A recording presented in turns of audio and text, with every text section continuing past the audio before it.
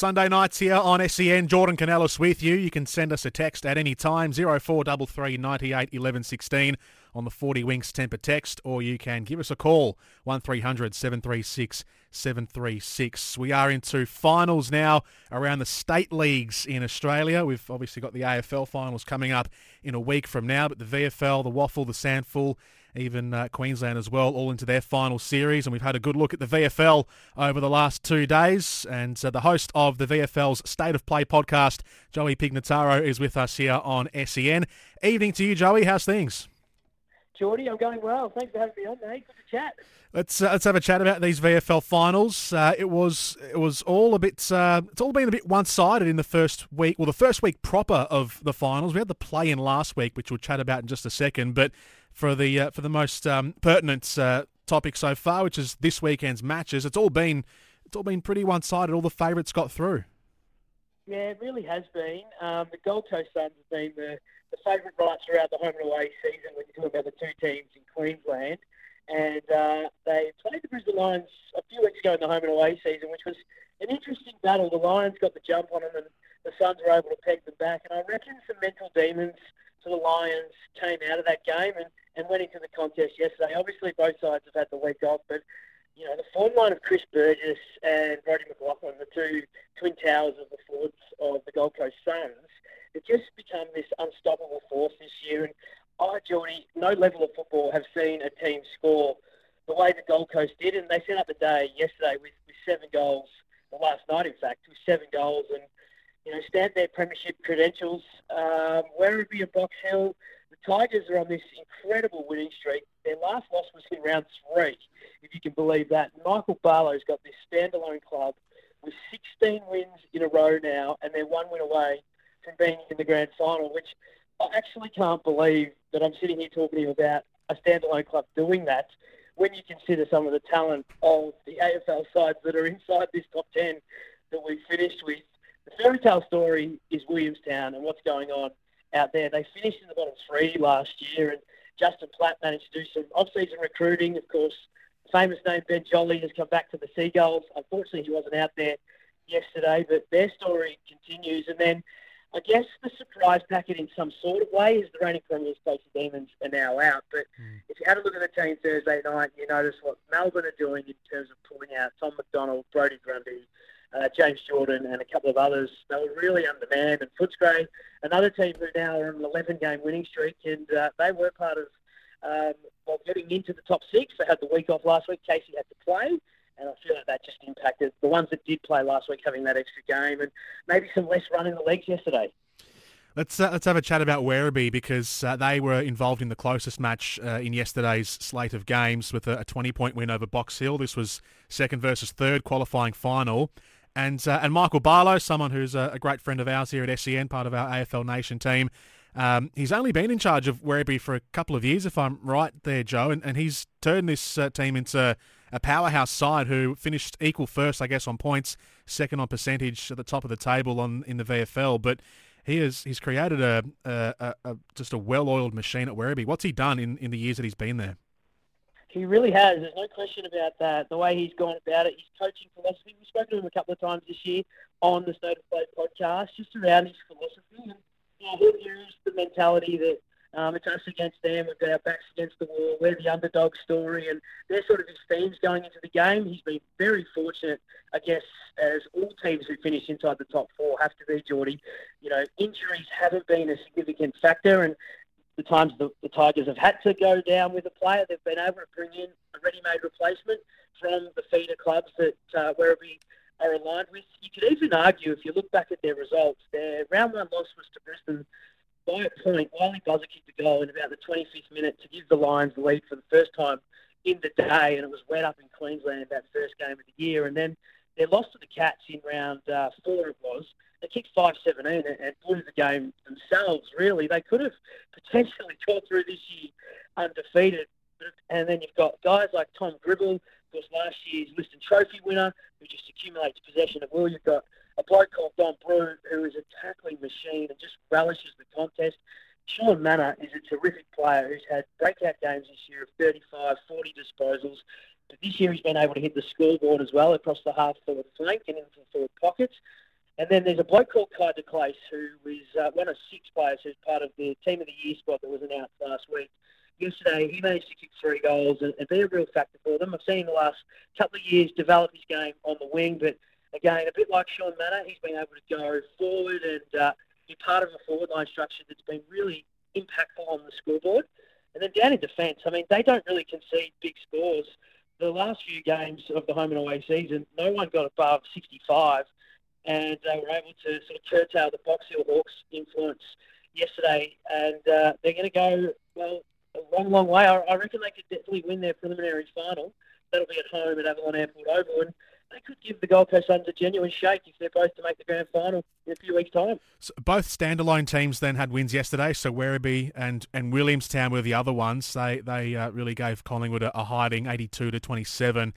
And so they got through their elimination final. They'll play next week, but they are the only 2 standalone teams who made the top 8, also the top 10, I suppose, if you want to count in those play-in teams. And the rest of the standalone teams were well in the bottom half of the VFL ladder. So we know it is harder for the standalone teams because they don't have the resources that get fed down from the AFL clubs for those teams who are aligned. Just exactly what, though, are the main hurdles for those standalone teams to have to navigate their way through a VFL season? Well, I think that's the biggest one, is the fact that the resources aren't there, the full-time staff or the amount of full-time staff aren't there. We're asking these guys, particularly with Werribee and with Williamstown, to put into a full-time program without having the full-time hours. So, I mean, while the AFL-listed players, and we'll use Collingwood as an example because that's who Williamstown played yesterday, that those blokes, a majority of the team, usually, Monday to Friday are doing recovery. They're at the AIA Centre and they're training. That's what they're getting paid to do. These blokes are on the tools throughout the day. Some of them are in offices, and then they've got to go out to DSV Stadium on the beach on a cold, wet Tuesday night in June and put in the 2-3 hours that's required. And Justin Platt has been able to turn over his list this year. And again, they're really big on buying into a culture that these guys want to be a part of. There is a fine line, I guess, and I'm also aligned with the AMOs, the VAFA, and a lot of our players often will weigh up whether it's worth the additional stress, the additional pressure to play in the VFL, or for that relaxed sort of nature of a Tuesday, Thursday night with their feeder clubs, because the eyeballs aren't there, the pressure isn't there. But they know at Williamstown, they know at Werribee, if they put their head over the ball, if they do the hours that these coaches are asking for them, they're going to be rewarded with games every single weekend. And for Williamstown in particular, off the back of last year being such a tough year for them, as I said, I think they won 2 games and finished in the bottom 3. To be sitting in the finals in a semi-final weekend, the blokes who are there understand that all this hard work is paying off for them, and it's worth every single one of those cold nights down in June along the beach. The other elimination final yesterday was Footscray against Casey, and this was one of the biggest blowouts of the weekend, 148-69, a massive win for Footscray. And you mentioned earlier that Casey rested a lot of their AFL listed players. So Tom McDonald, as you said, Brodie Grundy, there was a handful of others. Is there an issue that the VFL might need to try and curtail here in years going forward, where teams who make the AFL finals might rest their players on this weekend where the AFL has a pre-finals bye, and so therefore, Footscray were able to play as strong a team as they wanted because their AFL team is out of their season. But the Melbourne team wanted to rest some of those names in case they get used for next week. So giving them this week off with the AFL alignment. Is there a cause maybe for the VFL to maybe bring in a rule of some sort to say there's a limit on how many AFL players you can bring in or out of a team throughout the season and particularly in finals? Well, it's an interesting question, and it's one I don't actually know the answer to, particularly in this situation, because, the Bulldogs obviously are out of playing in the AFL, but they've managed to have 18 listed players qualify for this year's final series when it comes to playing the amount of VFL games that you need to play throughout the final series. We've got a situation where the Gold Coast Suns, sitting on top of the ladder, have got 21 or 22 AFL listed players running around every single week throughout the home and away season. The clubs down here obviously have got sort of smaller list sizes, and then those VFL players who will miss out on games will go back to their local footy club. It's an interesting one with the Casey Demons, because I dare say if there was AFL on the weekend, I don't know if those 5 blokes are sitting out and watching that game on the sidelines. I think a couple of them are playing, and obviously, it's an interesting one being a Thursday night final too. Had it been a Saturday, you obviously have a full week of recovery, whether that changes the way they approach and attack the game. Now it's going to be fascinating to watch what Casey do, not having the VFL side, Melbourne not having Casey go through this final series, because last year, of course, they had the opportunity to do that because Casey went on and won the grand final. But if you're not playing now, you're not getting any more minutes into your legs. So if they want to see what Brodie Grundy can do at full forward, they're going to have to do it in the AFL side, because he's not going to be able to do it on the weekend in the VFL, particularly through the final series. And, I mean, the other thing, going back a few years, remember when it was the Box Hill Hawks, Cyril Rioli played in a grand final for the VFL a week out from the Hawthorn Footy Club playing in the AFL. And, of course, Marlon Pickett, a couple of years ago with the Tigers, he was obviously a VFL player right throughout that year and did enough in the VFL Grand Final to earn his debut on AFL Grand Final day. I'm not sure what the answer is. I feel like there might be a level of the competition being compromised because of this. But at the end of the day, the focus of the VFL when it comes to the AFL listed program is we've got to get minutes into our players' legs. And if they want to be good enough to be playing in the AFL, well, then they've got to perform at this level. Maybe there's some tweaks we can make to the fixture, to the structure. I read and heard recently, I think it was Scott Pendlebury talking about move this pre-finals bye to the week before the grand final. It might have been Ross Lyon as well earlier on in the week. Yep. He was more around the concussion stuff. But obviously, if we had done that, we have a game of Melbourne and Collingwood this weekend. The Casey Demons fall into line with that. I don't know. Have you got a thought on it? I think that there is something to be said about, having players play in the finals. Do you want to have those players play VFL finals if they're in it to have minutes, I guess, if your AFL team is in the finals too? But I also think that for quite a while, the VFL has almost been treated as a second-rate competition. I mean, I guess in a way it kind of is. It's the second tier of football in Australia, but it's treated a little bit just as a sort of a practice ground or a training ground, when for a lot of these players and these teams, especially the standalone teams, they treat it like it's a proper league. It is a proper league for them. It's a competitive competition. There's a premiership flag and a premiership cup on the line, and I think that I don't like that it gets sometimes treated with a bit of disdain from maybe the AFL further up the chain, or the AFL clubs who are looking after their VFL players as well. I think there needs to be as much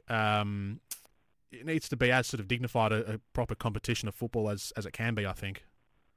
Yeah, I tend to agree with you on that. And I mean, a lot of local football clubs will talk about the positive change they did make by getting rid of the VFL Development League, which was the VFL reserves, to allow clubs at local football, have access to those players who miss out. But going the other way, it is an interesting dynamic, and I'll be interested to see what happens over the next couple of years, particularly around, and you mentioned this with Werribee and Williamstown being strong when it comes to standalone, and then near the bottom of the table, we've got the rest of the standalone teams who are somewhat struggling, it must be said, to win games of football and to recruit talented players who are up to the level. I mean, there were times throughout the year where the Northern Bull Ants would walk out in the field and 20 minutes later they're already 6-7 goals down, and you just see the shoulders shrunk, the head drop, and they've got to stand out there for another 3 quarters and try and compete with these AFL players. Joe Pignataro with us here on SEN, the VFL State of Play podcast. He is the host of. Let's rewind a week, Joe, just to the wildcard weekend last week, and this is something that has been sort of floated in and out of discussions in AFL spaces before about having a wildcard weekend, so 9th and 10th on the ladder, playing 7th and 8th, and that was brought in for the first time this season in the VFL.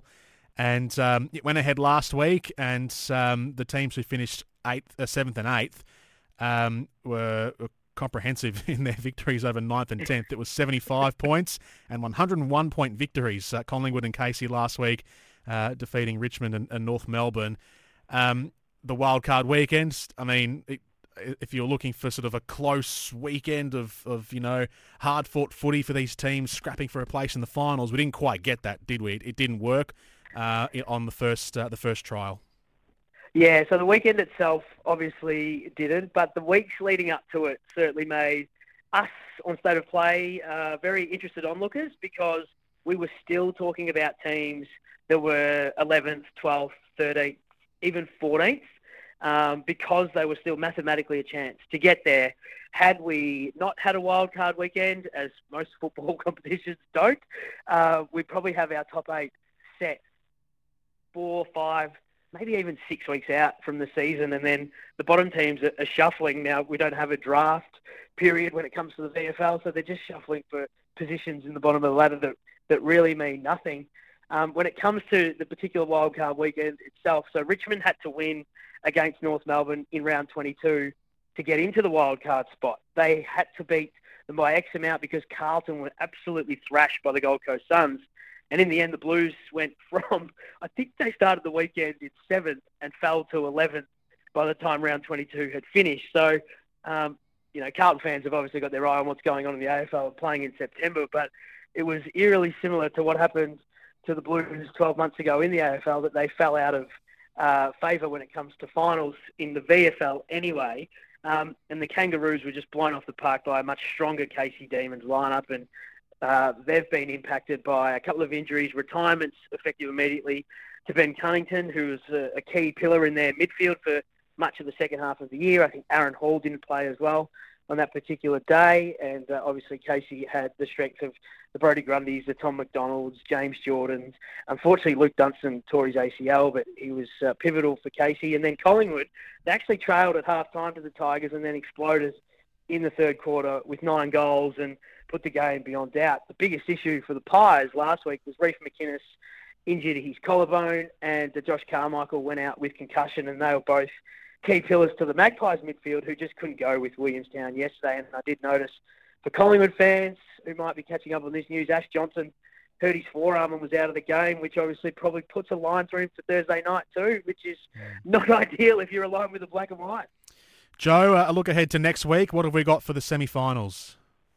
So next weekend we are heading to the Queensland again. Brisbane will be hosting Williamstown, and Box Hill will be hosting Footscray at Box Hill City Oval. Interestingly enough, Geordie, both of these games played on August 21. Round 21 was the last time these sides met. Both played on the same day. Williamstown upset Brisbane on that day up in Brisbane by a goal. I'm not sure that's going to happen here. I'd love to see it to keep the fairy tale story going. Hopefully Ben Jolly can add to his game's record and play, but he may be touch and go in a few days' time. And then Box Hill and Footscray, well, if Box Hill want to win, they've got to stop one man, the captain of the Scray, Lockie Sullivan, who yesterday had 32 disposals. Last time they met, he had 30. The bloke is faring him unbelievable, Geordie. He's got to get his paperwork in for the draft this year, because he's got to find his way onto a list. And I know Luke Beveridge has just cut Mitch Hannon, who was a former teammate of Lockie's. Maybe there's a spot there for Lockie to come into over the off-season, but he'll be pivotal if the Scray want to go and make it 12 wins in a row next weekend. Joey, it's been fantastic having you on the show tonight. Thank you very much for the update, and I'm sure we'll catch up again throughout the course of the finals. Always a pleasure, Geordie. Have a great night. Enjoy yourself. Joey Pignataro with us here on the Sunday night program here on SEN. He's from the State of Play podcast, the VFL podcast. Make sure you go and check him out, Joe Pignataro. That's the VFL Finals wrap done for this week, and we'll check back in next week.